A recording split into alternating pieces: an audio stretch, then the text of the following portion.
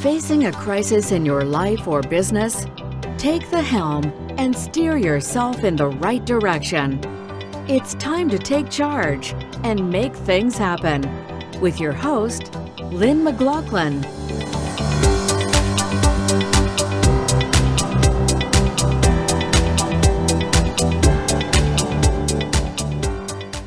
Good day, everyone, and welcome to Taking the Helm. I hope you loved our new intro. We just started that on the last episode. My guest today is Jasper Trey, and she is a part-time math teacher. That's a whole other story in these days, isn't it? She's a yoga instructor, and we're going to find out how that got started. There was a moment in her life or an experience in her life. She's a full-time mother and a full-time wife, and writing allows her to live many different lives, all of them of her own making. She is the author of a 4-book romance series, women's fiction series, called The Harris Legacy. Welcome today, Jasper. Hi, thank you for having me. Now let's go back to a personal experience that you shared with me back before you became a writer, I believe, which really was a game changer and took you in a different direction that you might not have otherwise predicted. An interesting part of our life and a part of our story in that we got pregnant the first month we tried with our oldest, and then we could not get pregnant again on our own. Took about 3.5 years before I allowed my general practitioner to send me over to a specialist, and the specialist went through a whole battery of tests saying that I'm perfectly fine and my husband's perfectly fine, and they have no idea why we can't get pregnant on our own, which is, it would almost have been better in some ways to have known that there was something wrong, because at least then maybe you can either say, well, I can't do anything about it, and you can move on, or you can say, well, I have a treatment and I can do it, and I can put all of my energy into this, and that's where, I can put my mind. But you don't have a place to put your mind whenever you have no diagnosis. It's just, whoops, this is the universe. The universe says you can't have a second kid. We don't have a reason why. And so the options were no kids, not another kid. We could do insemination, so where they just put the sperm up, and we could go into full-on in vitro. We could also have done drugs, where they would have made lots of eggs, and who knows if that would have worked. So we did in vitro. We had a lot of family help to be able to do that. And it's quite a process. Interesting process, sad process, because when we started through it, we started getting into it, I apparently make a lot of eggs. So I was in my late 20s, and my doctor had actually not encountered this before, even though he had been doing it for 30 years. And so when it came time I was going to the city. I was driving to Oklahoma City every single morning by 6 a.m. and then getting back to my job, and I would do a full day, and then I would do all of that stuff and be a mom and be a wife and these things and get up and repeat. For 2 weeks I was doing that, and I was giving myself injections, and then my husband was giving me injections. And because I had produced around 50 eggs at that time, which is, anybody who listens to this and has done in vitro will know that that's an exceedingly large amount of eggs. They went in, and when they harvest eggs, they have to poke a hole in the ovary. And one thing that will happen for sure is your ovaries are going to swell. And it's called ovarian hyperstimulation, I believe is exactly the term that it is. And it's very dangerous. If you happen to get pregnant during this time, when they put the eggs back, you can actually not just lose the baby, but you can lose your baby maker, which for uterus, thank you. And possibly your ovaries as well. So you could have a complete oophorectomy and hysterectomy out of it. And so the one way they know whether you could go into this is if you gain 2 pounds a day. So as long as you keep under 2 pounds a day, your doctor's fine with it. And it happened to be that some very stressful people at my work came in and said some very horrible things to me right in the middle of it, even though they knew what I was going through, and wound up putting me in the hospital. Turns out, because one of the things that can happen is it can cause blood clots, especially the hormones that I was on. And they were really afraid, because I didn't feel I could get enough oxygen, that I had a blood clot on my lung. And so I went to the hospital, and come to find out, I was actually having a panic attack. It's the first time I've ever had a panic attack. And wound up, my doctor was just like, nope, we're not going to do it. Anybody who's done in vitro knows that the first time you put eggs back, so when they harvest them 5 days later after they have been fertilized and now they're zygotes, I think is the name, that's the best time to get pregnant, is when they're fresh. And we didn't get that on that try, because of, like I said, somebody being very rude and very mean to this very hormonal woman who's taking fake hormones. And, those are not good for you. They do not. They're so much worse than regular hormones. And there's an example of the impact of one person's actions or words. You're already in a precarious situation. As you explained with your hormones, you already have anxiety, and you now have a panic attack because of something that happened in a moment in time or a short period of time. You now end up in the hospital, and because of this incident and everything that it caused you physically and emotionally, the pregnancy doesn't hold. We all need to realize how impactful our statements, sometimes our nonverbal gestures, sometimes, a moment in time, 5 minutes in time, and what a difference that make. And if that hadn't happened that day, we'll never know how it might have looked differently. But that person, I hope, has done some reflection since that time. I wish I could say that this person had. I know for a fact that they have not. Which, it makes it worse. So what we put out, we bring back. I actually have karma tattooed on my back for that reason, because karma will come back and bite you. I'm a full believer in what you put out, you get back. So. And you carried on. You moved forward. Yeah. Yep. That helped me realize that I started to have enough experience in life to think about writing a book. Now, we did wind up going through another round of in vitro, and we got our daughter, our second daughter, who is now 9. Yay. Yay.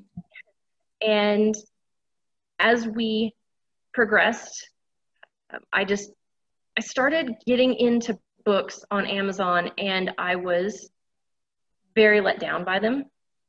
And I came across the Beverly Cleary quote, "If you don't see the story you want on the shelf, write it," which is also a tattoo on my back. And that's what got me going. I just got so tired of what was there. I just started writing on my own. I'm like, at the very least, I'm writing this for myself, Then my mom died in 2015, and it propelled me into finishing the edits. I found an editor. I got it edited, so I made sure it was, professional, and I got a cousin to make the cover so it looks all professional and everything, and put it out. Not long after we did our last putback, because we had some extra frozen zygotes, and we put them back. The last time we did a putback was on my mother's birthday, about 3 months after she died. And that did not work, obviously, because I said I only have 2 kids. And then the book came out later. It propelled me into getting it going.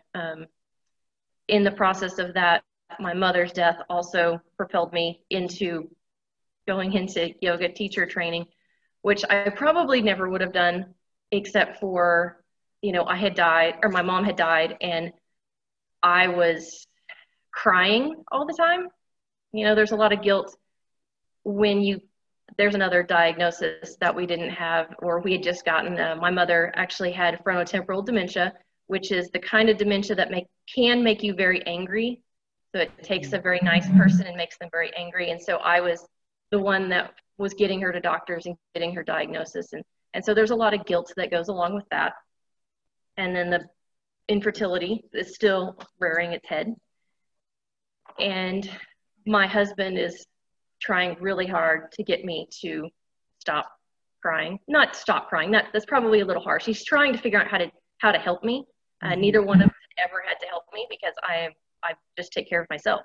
And when I said I want to do yoga teacher training, but I didn't want to give up 15 weekends in a fall, he's like, we'll deal with it. And then I went into yoga teacher training. My book came out shortly after I got done with that. I opened a yoga studio with some of the ladies that I did my yoga teacher training with. Since broken off with them, but I still have my yoga studio here in my hometown. And I have a number of ladies that come in here just from my very, very small hometown. And which is nice. It lets me be closer to them and gives them an outlet that they may or may not have thought that they needed. So. And has the yoga helped you through your bereavement, through your grieving process? It did. I'm a very anxiety prone person. I lived in a double attack. So for 24 hours, 7 days a week, I was living in an anxiety attack mixed with a panic attack. And I did eventually get to where my panic attacks were less, but I lived, like I said, with anxiety for the first full 6 months after my mom died. And getting into teacher training, you think you know what you're supposed to be doing before you get in it because you're taking yoga all the time and you're breathing and you're listening to the teacher, and then you get in there and you really have to learn how to breathe, how to calm, how to slow down. And slowing down has been one of my hardest things to do, is because I just continually go. I mean, technically I also got an MBA in here, which I didn't say, that was before my mom died. I just keep going. I keep learning. I can't help it. It's a compulsion. And so teacher training did start the process of getting my anxiety attacks down, like got rid of the panic attacks and the anxiety attacks started coming down. So I was at least able to function better than I was before all of the training and that kind of thing. And I asked that question. I've got a book about to be launched actually in 6 days. And it really is, it's about a young man who's experienced anxiety his whole life and the mother and the struggles of the family. And I know it all too well in my own family and in my circle of friends and as an educator for 31 years. And I think what I'm hearing people say, as you have, Jasper, is sometimes it's the alternative ways of coping or finding outlets that will help us along. It's not necessarily always the traditional. And yoga is what I'm hearing is one of them. Yoga, meditation are two of the ones that a lot of people are using these days. Yes, very much so. When you can learn to calm your mind, it really does help to lessen the effects that your body is putting on your body, or your mind is putting on your body, in that, you know, it's always been said, mind over body. You can control the stuff that's going on. And it's very true. The anxiety was straight out of my brain that didn't want to shut off, and being able to find a way to shut it off was incremental in getting the rest of it done, and my body not trying to eat itself anymore, more or less. So Jasper, in addition to the yoga, did you find writing when you began to write your Harris series and the first book came out? Was that healing for you as well? It was. Getting lost in a world. Anybody that reads a book for fun knows that you're going to fall into the story, and for at least that amount of time, you're going to lose yourself and you're in someone else's problems or you're in someone else's joys. And writing actually amplified that for me. So I could find a happiness in there that I hadn't found in a while, and was able to carry that through the euphoria. So even if I just wrote 500 words, you know, a single page, that could carry me through for so many more hours than anything else had. And I mean, I didn't take any drugs or anything. Not that there's anything wrong with it. It's just I hadn't gone to a doctor and and gone that route yet. But it definitely helped. The writing helped in that I didn't have the grogginess that I've always heard goes along with, or any of the problems that go along with taking an antidepressant and things like that. So it was a natural way of finding a high. Basically, writing is a high for me. And it's kind of nice because it's not expensive. Well, until you try and go out and sell your book to people. Yes, yes. Well, let's talk about your main character, Olivia, without giving away too many spoilers. Okay, so Olivia is a widow. One of the reasons I did it that way is because your first book usually has a tendency to have more of you in it. And so how is a happily married woman of 15 years supposed to figure all of that stuff out? So I killed my husband off. He doesn't particularly appreciate that very much.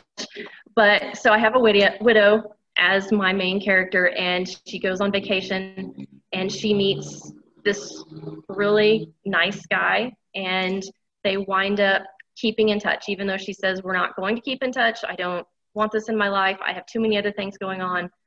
She winds up giving in and talking to him. And then it's about how, he comes to see her and she goes to see him. And of course, happily ever afters, because it's romance. And if you don't have a happily ever after, why are we talking about a romance?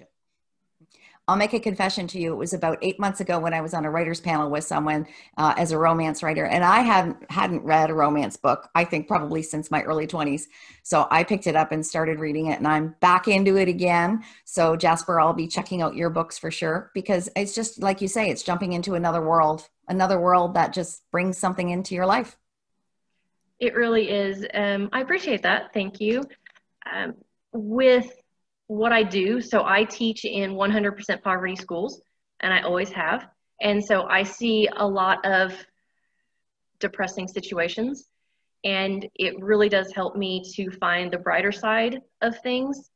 I don't get into drama TV or drama books. If it makes me cry, I go away from it, because I see too much of that anyway. And romance novels are guaranteed to give you a happy ending.